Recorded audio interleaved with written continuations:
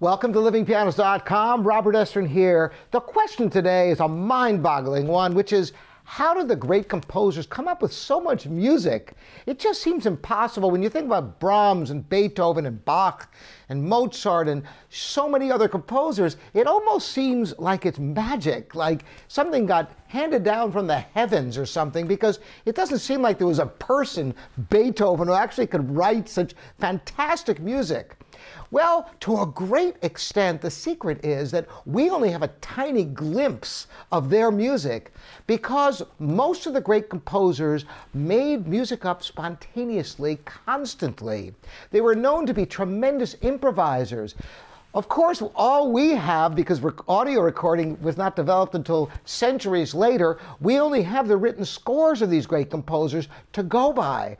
But we get glimpses as to what the great composers actually improvised in some of their fantasies. Like, for example, you think about Bach and you think about very regular, beautifully crafted music, like his first prelude for the Well-Tempered Clavier, Book 1 in C major.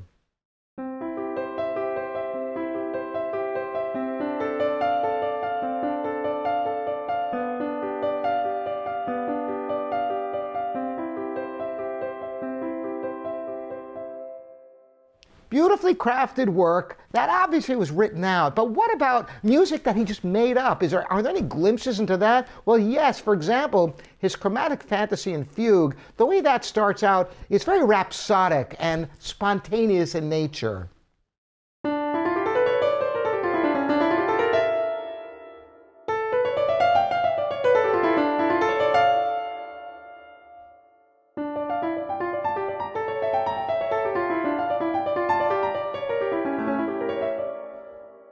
It's an amazing work that goes places you would never expect. And it gives you a little glimpse of what these composers were able to create just on the fly. And this is the seeds for their compositions. And this isn't just true of the early composers.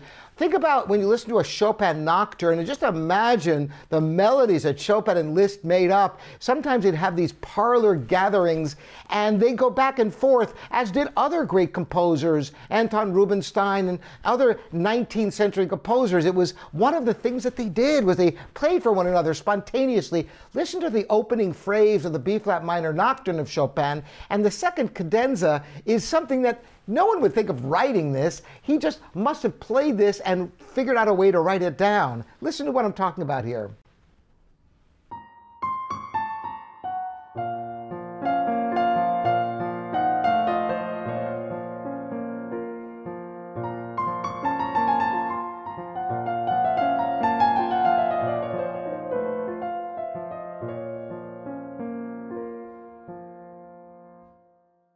It's a very, very rhapsodic, off-the-cuff kind of phrasing. It's not metered, and it just gives you a little hint as to what these composers did on a daily basis by themselves, for their family, for their friends, and all kinds of get-togethers. So what I'm doing for you today is I did a little bit of an improvisation to try to show that classical improvisation is something that is still with us today, and there are a number of us that still make up music because it's richly rewarding and it can be the seeds for compositions. I hope you enjoy this.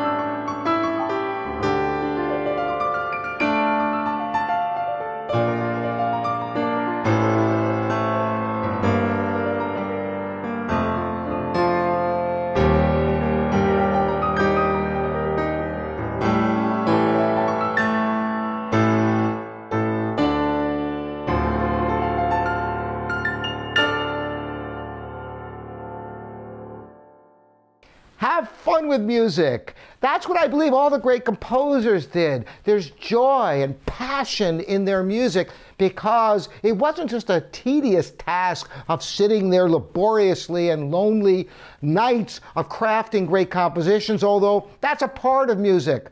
A part of practicing and learning music is also being able to spend the time to learn scores, but having fun with it and not losing the love of music is what it's all about. And I believe those are the seeds of the great composers. So enjoy your music, explore things, and see what you can come up with. Thanks again, once again. I'm Robert Estrin. This is livingpianos.com, your piano resource.